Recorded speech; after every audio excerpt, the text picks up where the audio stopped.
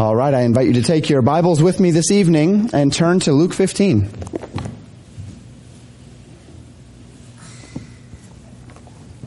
Luke 15 is one of the most well-known and popular passages of Scripture in our Bibles. There are three parables found in this chapter, but the one that takes center stage is the one that we call the parable of the prodigal son. The parable of the prodigal son.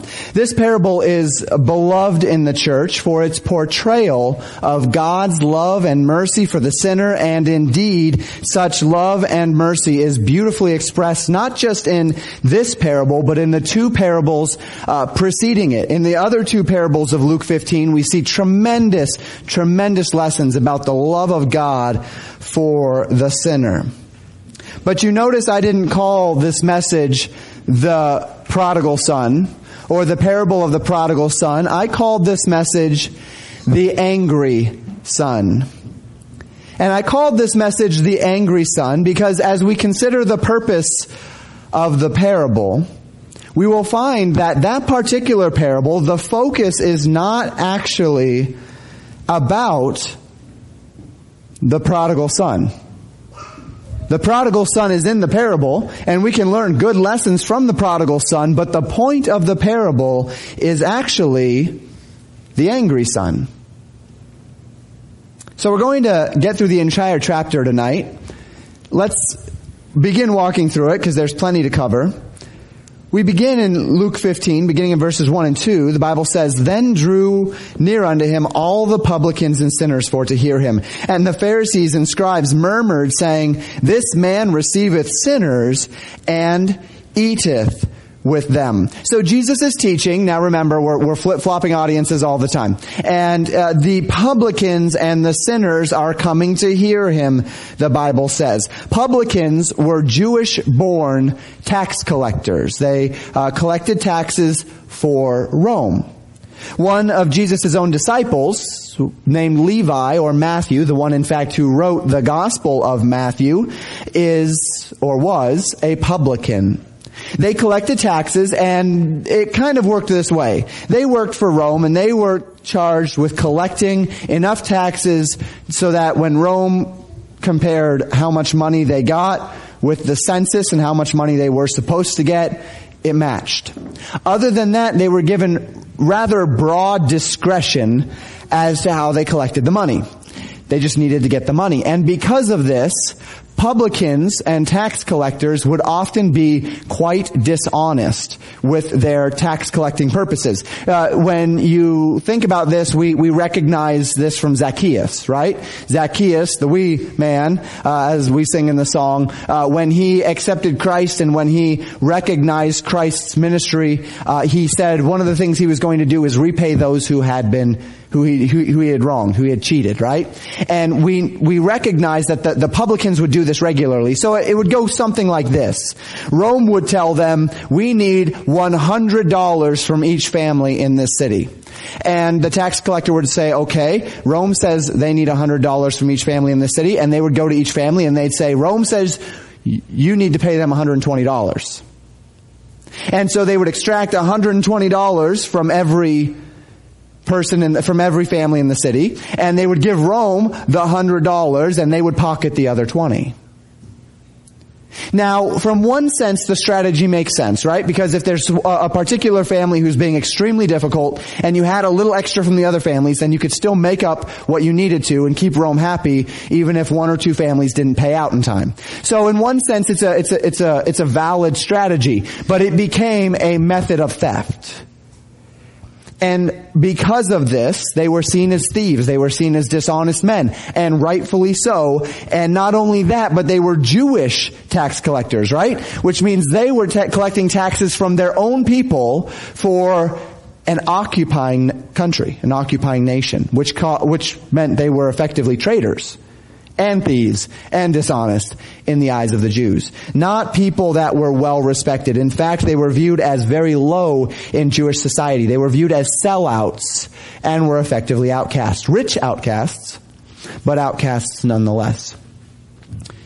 sinners. We see here not just publicans that came to Jesus, but also sinners. The term sinners was a general name for those who, through various acts, choices, and indiscretions, were looked down upon by the morality-based culture, for various moral indiscretions. They were those that did not follow the law. They did not perhaps go to synagogue, women of ill repute, prostitutes, all of those types of people who were clearly breaching the Mosaic law, people who were clearly breaching morality and moral expectations. They were sinners. So you had the publicans and you had the sinners. And the Bible says that the publicans and sinners came to hear Jesus. And not only did they come to hear Jesus, but Jesus received them and ate with them, the Bible tells us. And the Pharisees and scribes murmured. They were upset at this because, see, in Jewish culture, eating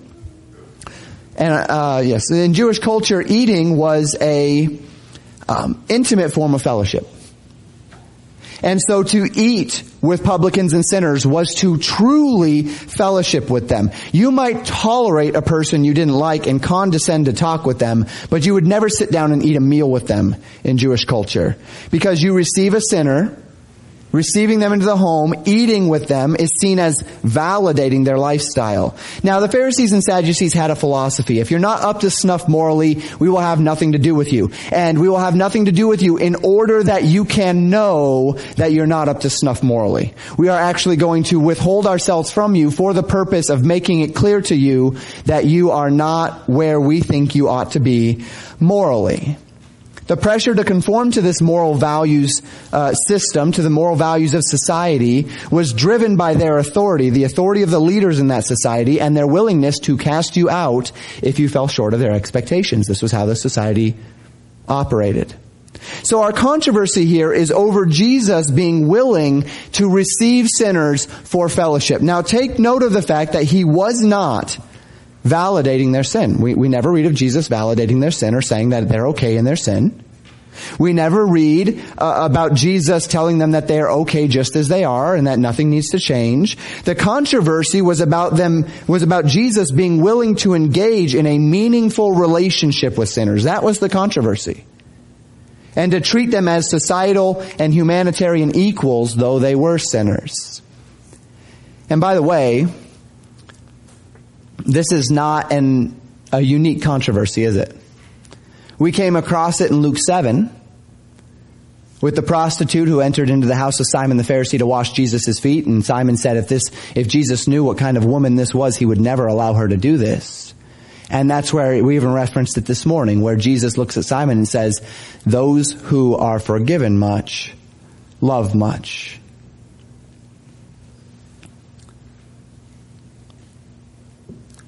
So here's our context.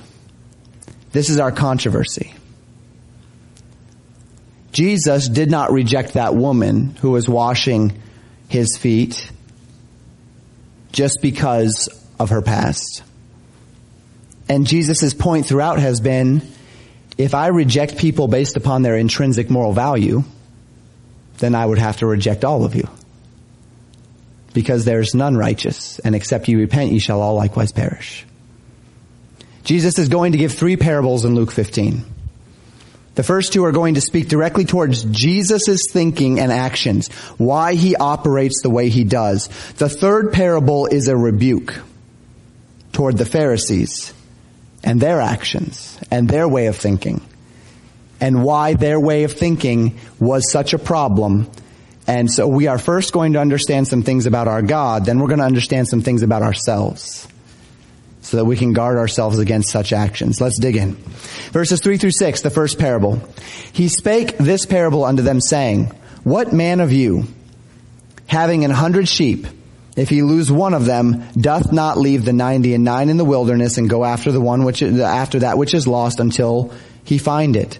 And when he hath found it, he layeth it on his shoulders, rejoicing. And when he cometh home, he calleth together his friends and neighbors, saying unto them, rejoice with me, for I have found my sheep which was lost. Now the first parable here is of a shepherd. And this shepherd has 100 sheep. Now 100 is a pretty good number of sheep. But Jesus asks the question among those Pharisees and Sadducees on this day, which of you, if you were a shepherd and you had 100 sheep and one of them was lost, would not leave the 99 to go find the one? Now you would leave the 99 safe, right? It's not just you're abandoning the 99 for the one. You are taking the 99, you've got 99, you've counted it up, and you effectively have them in a safe place, right? You've counted them up and you're missing one. So you were out in the fields, they were grazing, you called them, they came back, you got them back in through the gate into the paddock, and you're missing one. So you go out and you spend the time and the effort to find the one that's lost. Jesus says, who's not going to do that? Which of you would not go and do that? Now, economically, practically, the idea that the man is going to strip resources from the 99 in order to give special attention to the one is not necessarily reasonable, right? The 99 are more important economically, resource-wise, than the one. But here's the thing. The one who is missing needs more resources devoted to it right now because it's lost. The one that's missing needs more resources than the 99 that are not missing because it's lost. And no shepherd would call that extravagant or unnecessary. It is necessary. Why? Why does that one need more time? Why does that one need more effort? Why does that one need more energy? Because it's lost and it needs to be found. When you have a lost sheep, that sheep needs to be found. So the shepherd goes and gets it. Now Jesus' point is this. If you don't resent the shepherd for going out and spending the time to find the lost sheep, to leave the 99 who are in the paddock to pursue the one who isn't, then why would you resent Jesus for leaving the relative moral comfort of those in Israel who are observant of the law in order to pursue those relative few who aren't? Any good shepherd would do the same thing. So why is it so surprising? Why is it so upsetting if Jesus is who he claims to be, God in flesh, that the God of all flesh would devote time and resources to going out to those who are more in need and spending more time with them to bring them into the fold? Jesus says the shepherd will devote true time to find a lost sheep. And not only will he devote the time, but when they get back, when he finds the sheep, he will invite his friends over and call for his friends to rejoice with him that the sheep which was lost has now been found. And anyone who is a shepherd's friend would rejoice with him at this wonderful event. And notice the picture of restoration here. The shepherd will find his sheep. The shepherd places the sheep on his shoulders. The shepherd brings him home, carries him home. It's a picture of tremendous love. It's a picture of tremendous compassion. The shepherd taking the burden of restoring, the sheep upon himself. The shepherd is the one who's investing the resources in finding and restoring the sheep. And Jesus makes his point in verse 7. He says, I say unto you that likewise joy shall be in heaven over one sinner that repenteth more than over the 99 just persons which need no repentance. Now the parable was intended to teach a lesson, and Jesus tells us exactly what that lesson is. We're going to talk a little bit more about this after we get through all three parables. We will again review the purpose of parables, how we interpret parables, because again, if we interpret everything, if we allegorize this, so that in this parable, the Pharisees are the sheep, and the one missing sheep is the publican and the sinner, and Jesus is the shepherd, then we're already in bad theological ground, right? Because the Pharisees aren't sheep. As far as they're not in the flock, they're not in Christ. They are, in fact, adversaries to Christ, right? So we can't go there, and we could say, okay, well, Israel, so we could call them the lost sheep of Israel. That's valid. We could go there. But then it breaks down with the sinner repenting thing, right? Because he's going to the lost sheep of Israel, and the ones that are lost, he brings back to the flock, but that's repentance, but then the ones in the flock aren't repentant. So it all breaks down if we try to allegorize this parable. It's not supposed to be that. It's an earthly story with a heavenly meaning. And the heavenly meaning is this, and only this, that Jesus rejoices when he finds a lost sheep. That's the meaning. That Jesus rejoices when a sinner repents. He says that's the meaning, right? That's what he says in verse 7. That Jesus, and not just Jesus, but heaven rejoices when a sinner repents. More than the 99 that need no repentance.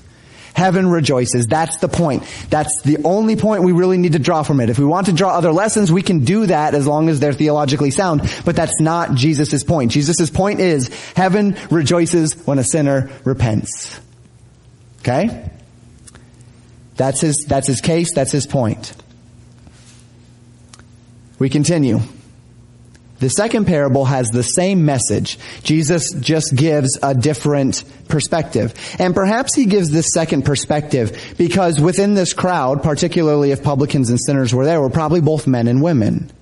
And so he uses a second parable that gives the exact same meaning, but he uses a woman this time in the parable. And perhaps it is that he's using a woman in the second parable in order to help connect it to both the men and the women, particularly perhaps the publicans and sinners that were around. So we draw from this second parable in verses 8 and 9, and we read it, and the Bible says this. Either what woman having 10 pieces of silver, if she loses one piece, doth not light a candle and sweep the house and seek diligently till she find it? And when she hath found it, she calleth her friends and her neighbors together, saying, Rejoice with me, for I have found the piece which I had lost. This parable is of a woman, right? Having 10 pieces of silver.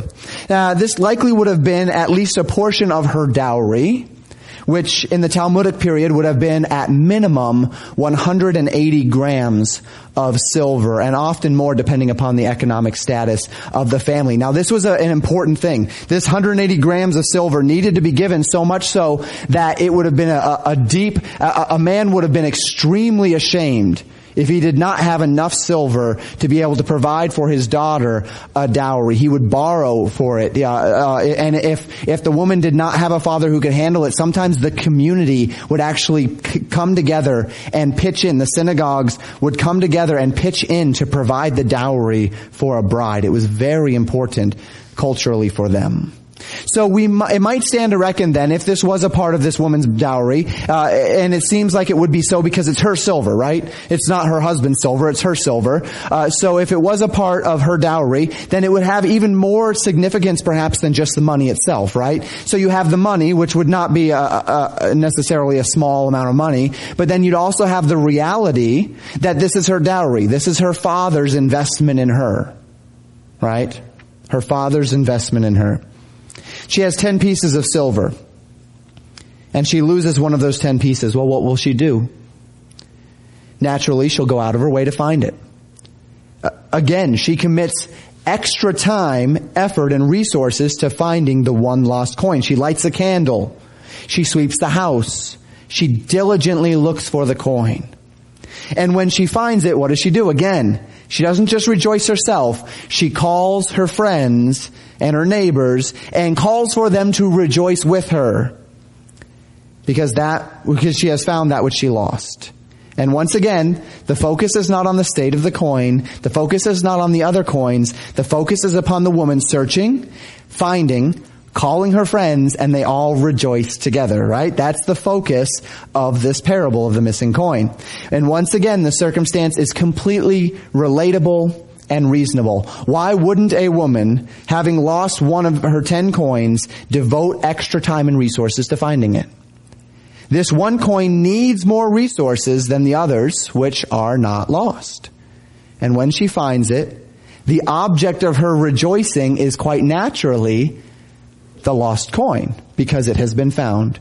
And again, she invites her friends, and she would expect that if they are her friends, that they would be happy that she has found something that she lost. The shepherd should expect that all of his friends would rejoice with him that he had lost a sheep and now it's found. The woman would expect that all of her friends would rejoice with her that she had lost a coin and now it was found. And then Jesus gives the application again in verse 10. He says, Likewise I say unto you, there is joy in the presence of the angels of God over one sinner that repenteth. The lesson is the same, that God rejoices over that which is found. But the context context is actually slightly different, right?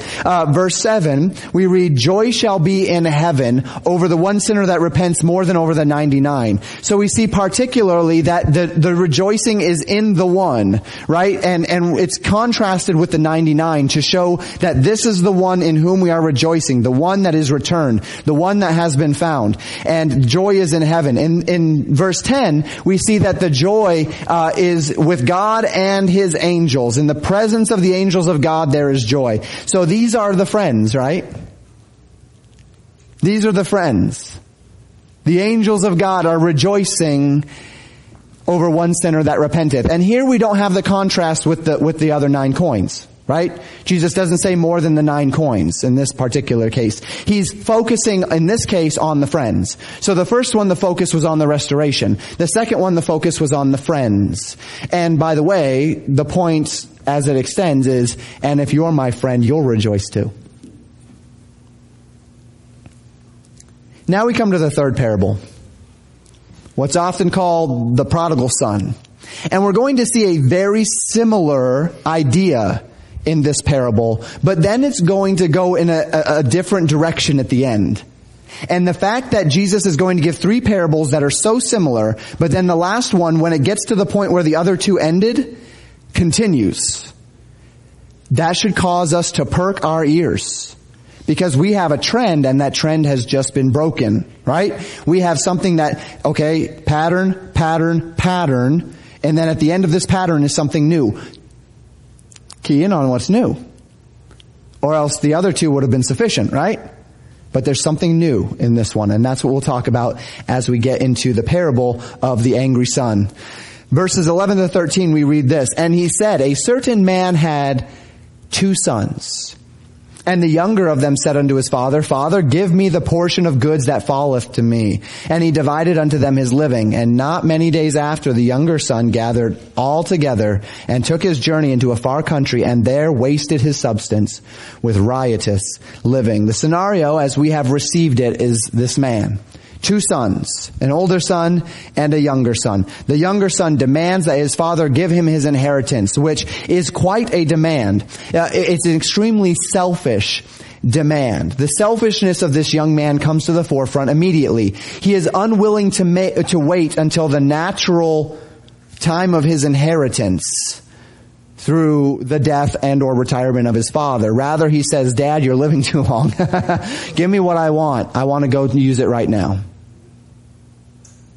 It's very selfish. It's dishonoring to his father. And yet his father gives him the money. He gives his inheritance to the younger son, and not many days later, his younger son gathers all that he has and he leaves. Okay, I'm cutting ties with my father. I've got what I wanted from him, and I'm out of here. So he goes into a far country, not just next door, not just down the street, not just to the next town over. He goes into a far country, and the Bible says, Jesus in his parable says, he spends it, he wastes his substance with riotous living, sinful indulgence of the flesh. He lives fast and loose. He does whatever his heart pleases. We continue in verses 14 to 16. And when he had spent all, there arose a mighty famine in that land, and he began to be in want. And he went and joined himself to a citizen of that country, and he sent him into his fields to feed swine.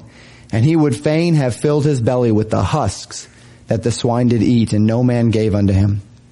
So at some point, this young man spends all of his inheritance and he has nothing left, but then things get worse. So he probably had some expectation of, okay, well, at worst case, I can just kind of bum off so-and-so, or I can do whatever. But then a famine comes into the land. Things get really bad for him. So it's parched, it's dry. Everybody is now struggling. And he has wasted everything that he has already, and everybody is struggling now. He thus lacks the basic necessity to live, so he joins himself to a citizen of that country, and the text says that he begins to work for him.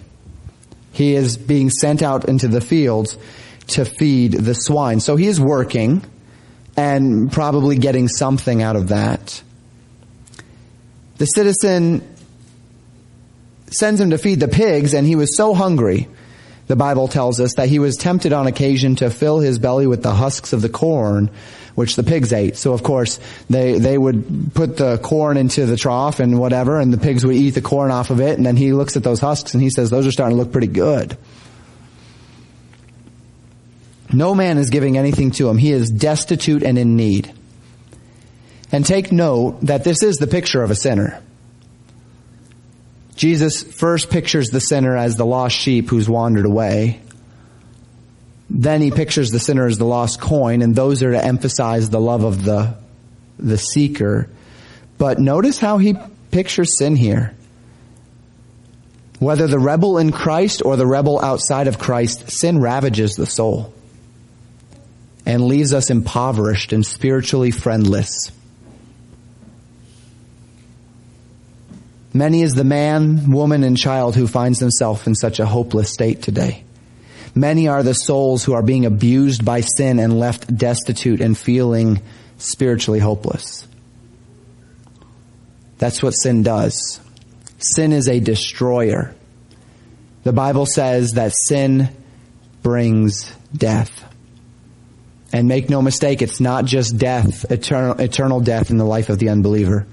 When we allow sin to continue in our lives, it brings about death, spiritual death in our lives. Not unto damnation, but unto loss of fellowship, separation. Sin is a destroyer. Through and through. That's all it can do. We continue. Verses 17 through 19. And when he came to himself, he said, how many hired servants of my father's have bread enough to spare? And I perish with hunger. I will arise and go to my father, and will say unto him, Father, I have sinned against heaven and before thee, and am no more worthy to be called thy son. Make me as one of thy hired servants. So this young man, the Bible says, finally comes to himself. He wakes up one day and he realizes the desperate situation he's in, and he understands here just how foolish he has been. He realizes that even his father's hired servants are treated better than how he is living in this far country. Here he's being treated and mistreated by a citizen in a faraway country when he could at least attach himself as an obligated servant to his father and find in him, even if his father never treated him a bit different from his other servants, he would find in his father far more kindness, far more charity, far more mercy, far more generosity than anyone in this far country. And by the way, he also won't die of hunger. It's a nice perk. So he determines to swallow his pride and to approach his father. But even more than that, this is the mark of a heart that's truly repentant, isn't it? Number one, he doesn't just say, I wronged my father. He said, I've sinned against heaven and against my father. I've sinned against heaven and before thee. And then he says, I am no longer worthy to be called thy son. He is in complete submission. He says, I'm not asking to be restored. I'm not asking for anything except to be hired. Just hire me. This is a repentant heart. This is the fruit of a truly repentant heart. It's not, I'm going to go back to Dad and say, Dad, I messed up, but I want my room back. It's not like that. It's not, I'm going to go back to Dad and see if I can just get more out of him. It's not that either. This is, I messed up and I'm ready to take full responsibility. I just want to live. And I know that Dad is a merciful and kind taskmaster. So I'm just going to throw myself at his mercy. So this is what the young man determines to do. He's going to ask his father to revoke his privileges of sonship to simply take on the privileges of servanthood. So the young man goes home, and the Bible says this in verses 20 and 21. And he arose and came to his father. But when he was yet a great way off, his father saw him and had compassion, and ran and fell on his neck and kissed him. And his son said unto him, Father, I have sinned against heaven and in thy sight, and am no more worthy to be called thy son. So the young man travels back from the far country toward his father, and his father sees him afar off. And immediately, the Bible says, when his father saw him, he had compassion. the love and the mercy and the grace welled up in his heart and in his soul, and he said, my son has come home. And so he runs to his son, and he falls on his son's neck. That would be a great hug, right? And kissed him. And immediately, the son, who has one goal in mind, he says, Dad, I've got to tell you this. He's been thinking about it the whole way. I know what I need to say to Dad. I know what I need to say to Dad. I know what I need to say to Dad. I've just got to say it. And so he immediately says, Dad, I've sinned against heaven. I've sinned against you. I'm no longer worthy to be called your son. The repentance is immediate. The repentance is expressed. The repentance is clear. But what's interesting is that these thoughts are not really what's on the mind of the father at all. Notice the father's response in verses 22 to 24. But the father said to his servants, see, he doesn't even acknowledge what the son said. He simply says, bring forth the best robe and put it on him, and put the ring on his hand and shoes on his feet, and bring hither the fatted calf and kill it, and let us eat and be merry. For this my son was dead and is alive again. He was lost and is found, and they began to be merry. So the father is not interested in what happened. The father's not interested in what was. The father's not interested in the wasted inheritance. He doesn't say, what did you do with my money? He doesn't say, where were you? He didn't say, what did you do? We don't read any of that. What we read is the father say, restore my son and let's celebrate. He's back. Put on him the best robe, put a ring on his finger. Of course, that would have been the family crest, right? The thing that says that this is my family and this is my father and this is my rights as the son in this family. So he gets his rights back, he gets his honor back, shoes on his feet, he came barefoot. And then he says, slay the fatted calf. That would have been something that would have been reserved for very special occasions. And this was one of them. Now, to this point, the response correlates in every way to our other examples, right? To the other two parables of God's love for the lost. The lost sheep which had wandered was found, and the man called his friends to rejoice with him at what was found. He had devoted extra resources to finding the sheep, and the sheep is found, and he rejoices with his friends. In the lost coin, which had been misplaced, the woman calls her friends when she finds it, and they rejoice together over the coin which now has been found. And now we have a loving father, whose heart of love and delight that his son has returned home with a repentant heart, causes him to break out into celebration, investing resources in a celebration through the slaying of the fatted calf. And if you slay the fatted calf, you're slaying the fatted calf so that you can share it, right? Everybody would have been rejoicing. All the servants would have been there, possibly friends, who knows? But there were more than just dad and son there that night. We know that. And notice his reasoning. For this my son was dead and is alive again. He was lost and is found. This is where the focus is. The focus is not on all of the wrongs, real or perceived, which the boy had done. He was not trying to punish his son for his false choices, likely considering well the fact that his choices were punishment enough. Sin ravaged him while he was gone. His son had lost his inheritance. His son had lived in poverty. His son had no friends or advocates. His son had lost his dignity. So now, to this point, like I mentioned, we're right where we were before. Something is lost, now it is found. The owner of that thing, or the father in this case, rejoices that it is now found and calls for friends to rejoice with him. Now, we would expect it to end right there. 3 parables, all in succession, all having the same message. But this one doesn't end. And that's important. Jesus continues this parable, and in doing so, he reveals that he has a new lesson to teach in this one. The other 2, he gave the lesson clearly. This one, he has a new lesson to teach. He isn't focusing this time upon the Father and his rejoicing. That was the last 2 parables. Now, it's in here, but those are the last 2 parables. In this one, he isn't even really focusing upon the prodigal son, the younger son and his repentance, though it's there, right? It's there. You can teach it. It's there. But notice what's next, verses 25 to 28. Now his elder son was in the field. And as he came and drew nigh to the house, he heard music and dancing. So there's a good number of people there, right? Music and dancing. And he called one of the servants and asked what these things meant. What's going on here? I've been busy in the field all day. What's going on? And he said unto him, Thy brother is come, and thy father hath killed the fatted calf, because he hath received him safe and sound. And he, that would be the elder son, was angry and would not go in. Therefore came his father out and entreated him. So elder son is angry because younger son came back and dad is now in the celebration. He'd been faithful in the fields all day, this elder son, right? And he comes back to music and dancing. What's going on? I've been out there working, and here you all are, music and dancing. So what's going on, servant? The servant says, Your brother's back. Your father has killed the fatted calf. Spared no expense, because he is back. He was lost, and now he's found, and he's safe, and he's sound. And at this, the son was angry. He said, I'm not going to go in and celebrate that. And really, I get this. I don't know if maybe I'm just extra carnal or something, but I can fully understand this. Take a moment to consider when you've been in such a situation and how you might feel.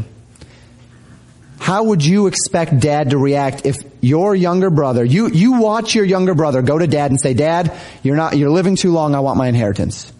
And you say, how dare you speak to my father that way? And then he takes his inheritance and he doesn't just keep it there, but he says, okay, now I'm out of here. The younger son, right?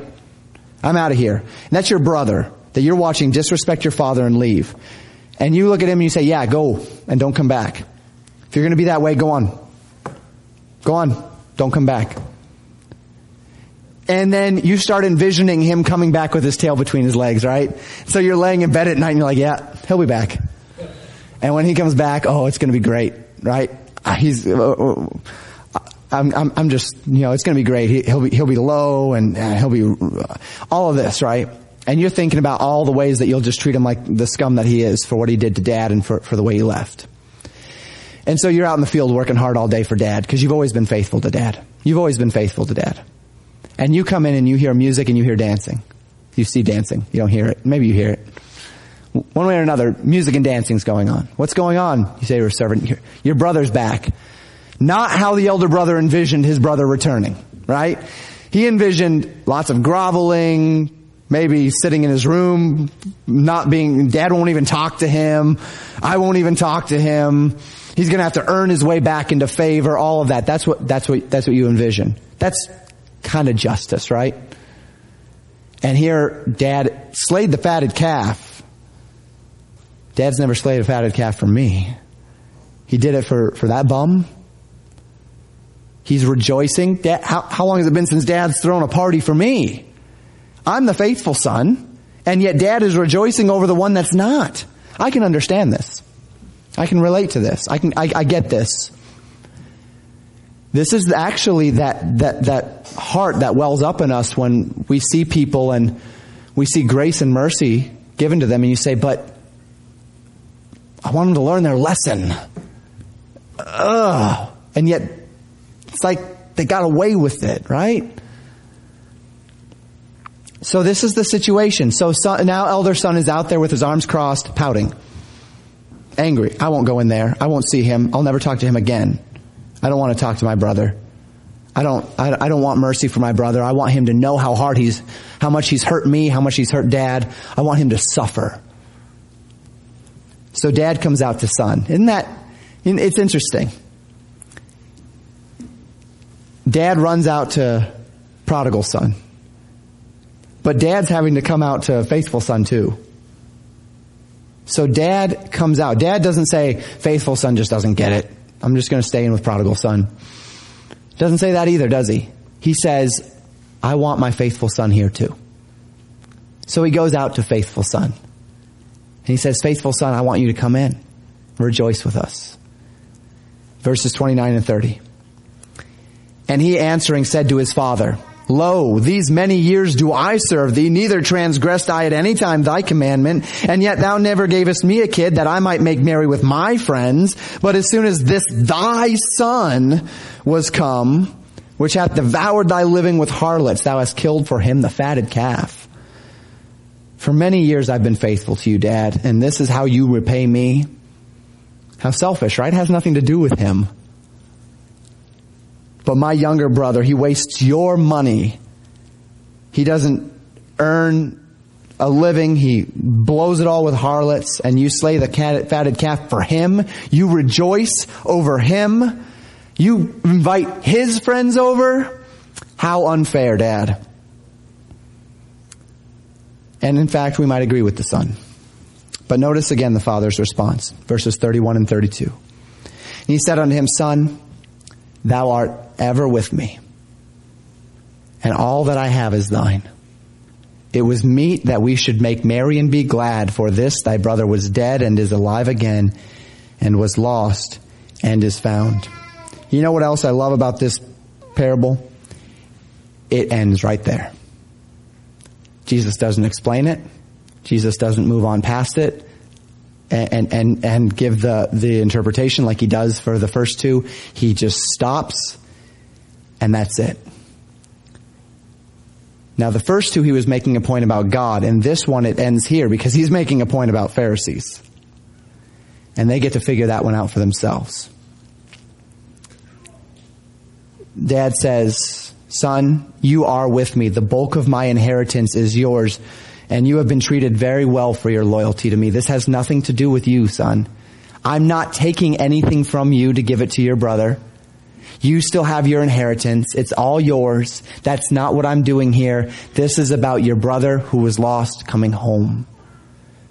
Your brother's redemption does not lessen my treatment of you. Your brother's redemption does not reduce the way my love for you. Does your brother's happiness threaten your own happiness? Indeed, it does not. This is simply you wanting him to be punished because you think you're better than him. And you want him to know it.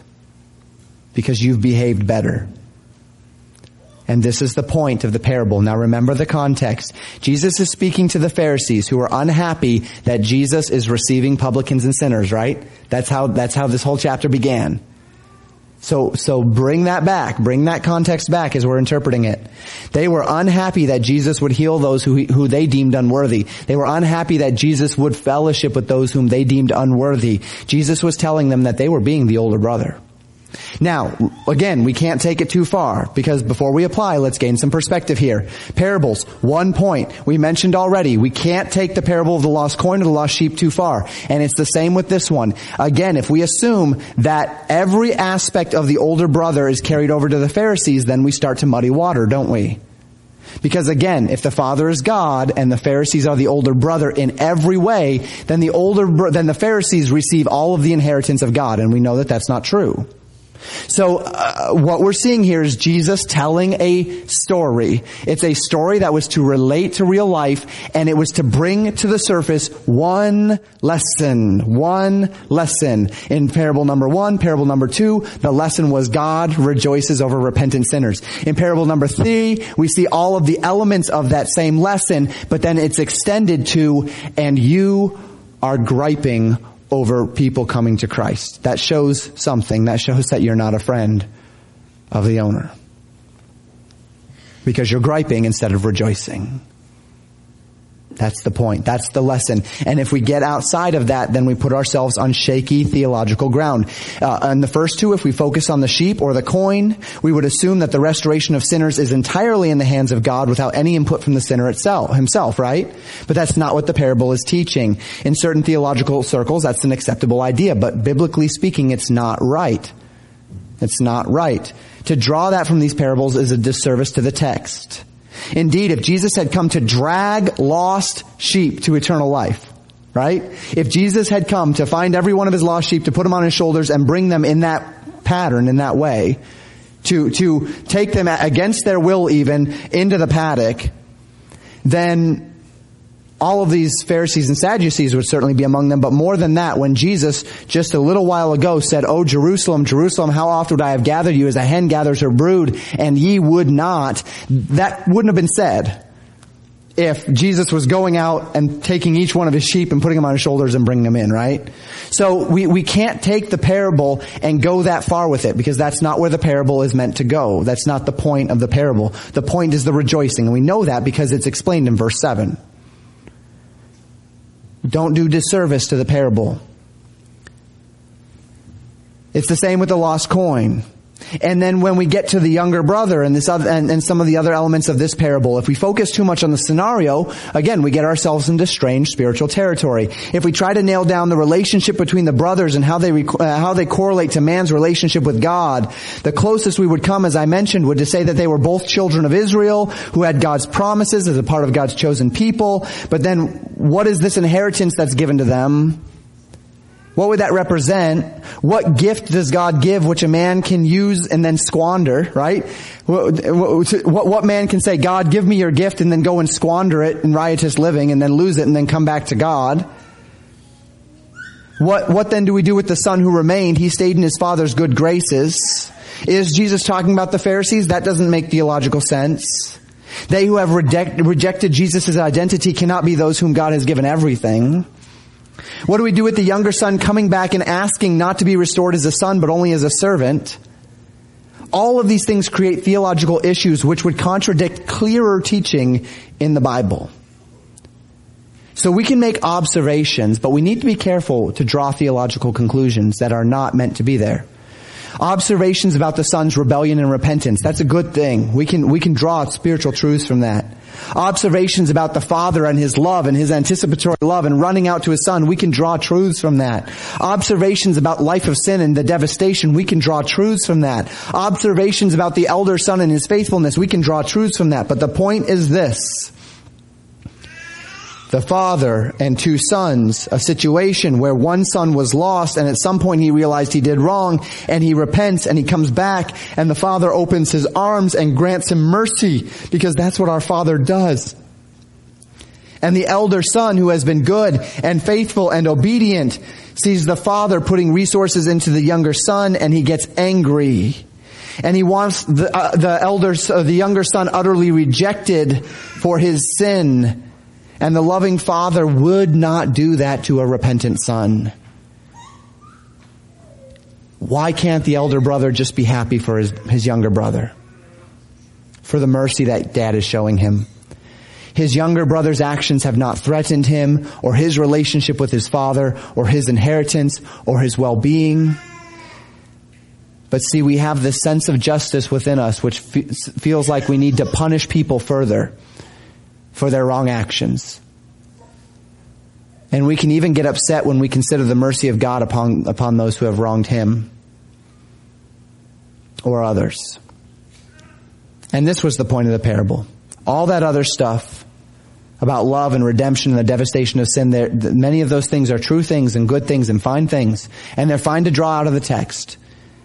But the point is this: don't be so proud, high-minded, and unmerciful that you would desire those who have made mistakes to receive no mercy, or that you would be upset at the mercy which a loving God shows to desperate sinners.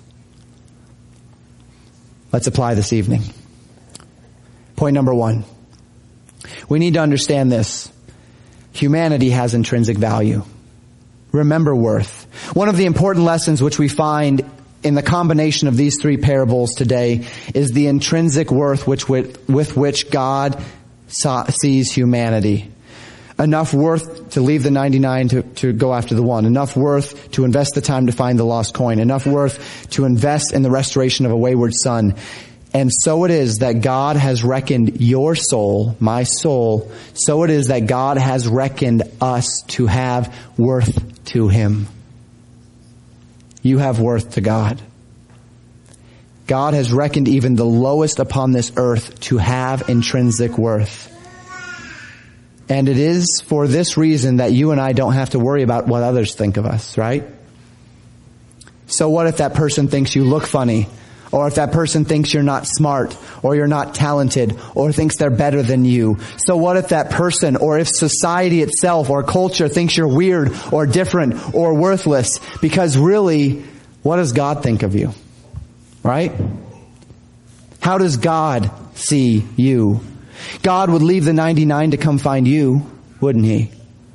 God would light the lamp and sweep the floors to get you back, wouldn't He?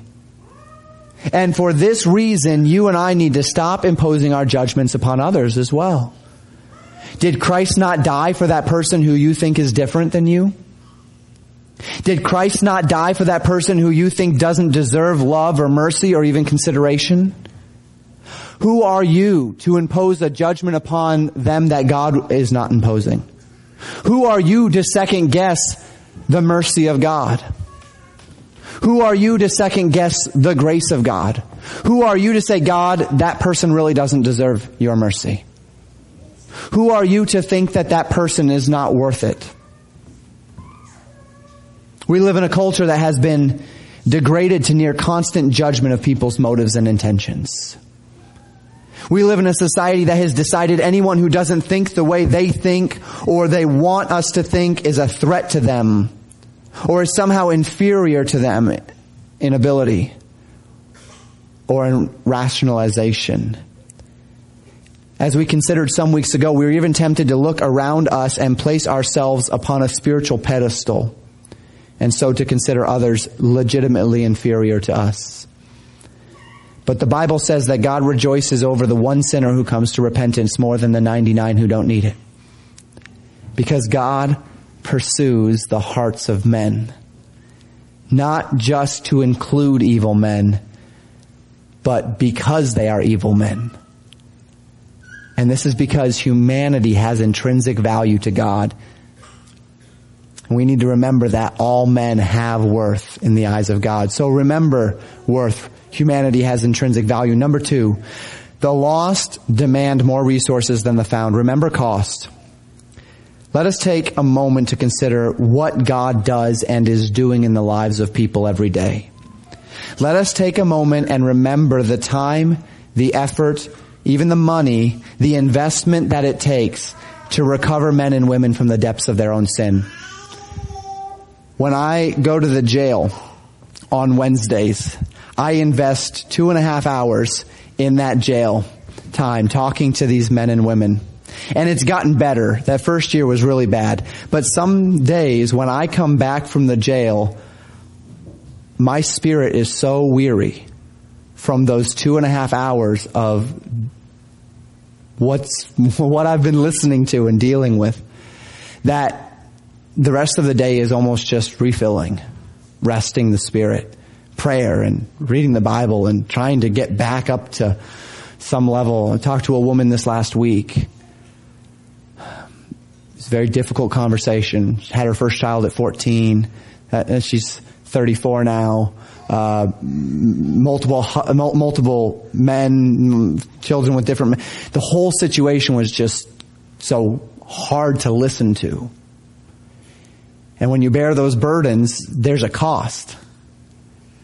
How much investment does it take to recover men and women from sin? Let us take a moment and consider the faithfulness and devotion of parents who teach their children the gospel and sound doctrine. Parents, you know how much investment it takes. Your children may not understand how much you've invested in them, but it takes great investment, effort, money, time, prayer. Let us take a moment to consider the faithfulness and devotion of ministers who teach and preach sound doctrine, of pastors and Sunday school teachers and missionaries and evangelists. There is so much investment there. Let us take a moment to consider the number of hours it takes to disciple young believers to make them mature believers. The hours and the hours of Bible study and of questions and of prayer in order to take a young believer, an infant, a baby believer, and make them a mature believer. Let us remember that God has sent men and women to invest in us. At some point, every one of us was as one of those lost sheep going astray. Every one of us was without Christ. Someone gave up something in order to invest in your eternity. And finally, let us remember the ultimate cost. Let us remember that even if no one had ever invested in you spiritually, if you came to know Jesus Christ as your Savior, it was because there was a day when a perfect man who had never sinned, veiled deity itself, God in flesh, marched up a hill bearing a cross, bloody, beaten, and worn, and was subjected to pain and torture and placed upon a cross and suffered a brutal death and bore your sin. The lost demand resources. Let us remember those who died for the book we hold in our hands. Those who died because it was heresy to translate it into the language that people could understand. Those who hid it and were killed and were chased so that we could hold it and walk around with it and have it on our phone and on our computer and on our tablet and listen to it on audiobook and take it wherever we go and read it wherever we want. And so let us remember that the lost do demand more resources than the found. That the initial investment into a spiritual life is greater than those who have lived it for a while. And it's the same way with children, right? If you do things in a fashion that's perhaps we would call wise, you invest in children the most when they're the youngest. That's the time where you're really heavily investing in teaching them right and in teaching them wrong and teaching them discipline and teaching them obedience. The investment that it takes to teach them reading, as opposed to once they know how to read, how much they can do themselves and how much they can learn themselves, as opposed to before that when they can't read and you have to invest to teach. This is natural, right? Now, should my older children resent it that we're investing in our younger children more right now? Well, we'd say it's misguided because at one time we invested in you. And they need it more than you do. And that's not a bad thing. That's the point. We'll come back to this in a moment in our final point to speak on this again. But point number 3. The owner rejoices in the restoration of the lost. Remember compassion. So we have worth in the eyes of God. We have intrinsic value. And your redemption has come at a cost, as does all. Let us never forget just how compassionate our Lord is. It is the character of our God to pursue the lost and to rejoice when they repent. It is the character of our God to pour out love upon a repentant heart. It is the character of our God to choose mercy whenever His justice allows. It is the character of our God to be long-suffering. It is the character of our God when the lost are found to call for all those who love Him to rejoice with Him in the finding.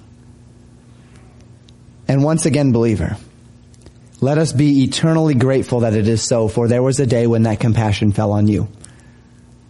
And perhaps there will be a day when it needs to fall on you again, not unto salvation, but perhaps unto a different repentance. Let him that thinketh he standeth take heed lest he fall, right? Thank God that He is who He is, for without it we would be without hope. Okay, the culmination of our thoughts, the final point here. Don't spend your life resenting others or God's dealings with them. Remember your place. This is the warning that God is so compassionate, and if we're followers of Christ, then we need to be that too. That God poured His resources into the redemption of lost souls. And if we're followers of Christ, then we need to do that too. That God sees in men intrinsic human worth, the image of God in man, an eternal spirit. And if God sees that and we're followers of God, then we need to see that too. And it is arrogant presumption for us to step outside of God's mercy, God's grace, God's compassion, God's recognition of worth, or God's investment, and say we're above that. We're beyond that. We're greater than that. The elder son resented his father for his mercy upon his brother. The elder son resented his younger brother for his irresponsible choices. The Pharisees resented Jesus for having compassion upon those whom they had chosen to shun and to put out of their sight all of those who had made wrong choices. May I say it this way? Life is too short to spend your time living under resentment of others' choices or God's dealings with them. There's too much work to be done for us to spend our time thinking that we're better than other people and being grumpy at how God handles their lives. There's just too much to do. There's too much work to be done. There's too much treasure in heaven to be won. It is not your place to punish people for their choices. That is not your place. That is God's place. Even if those choices have hurt you or ones you love, it is not your place. Vengeance is mine. I will repay, saith the Lord. It's not your place to do so. It's God's place.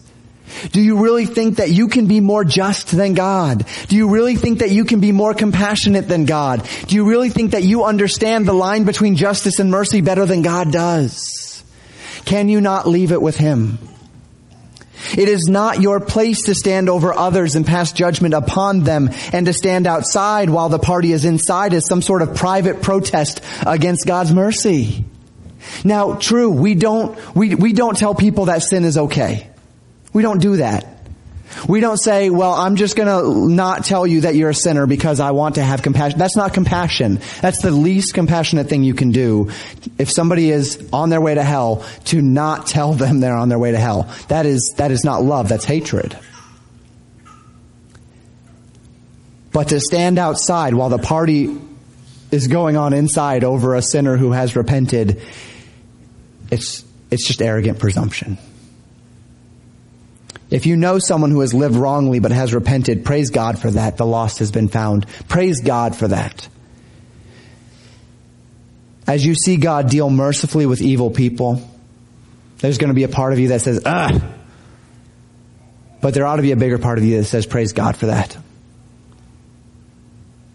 Let God be true. Let His justice be done.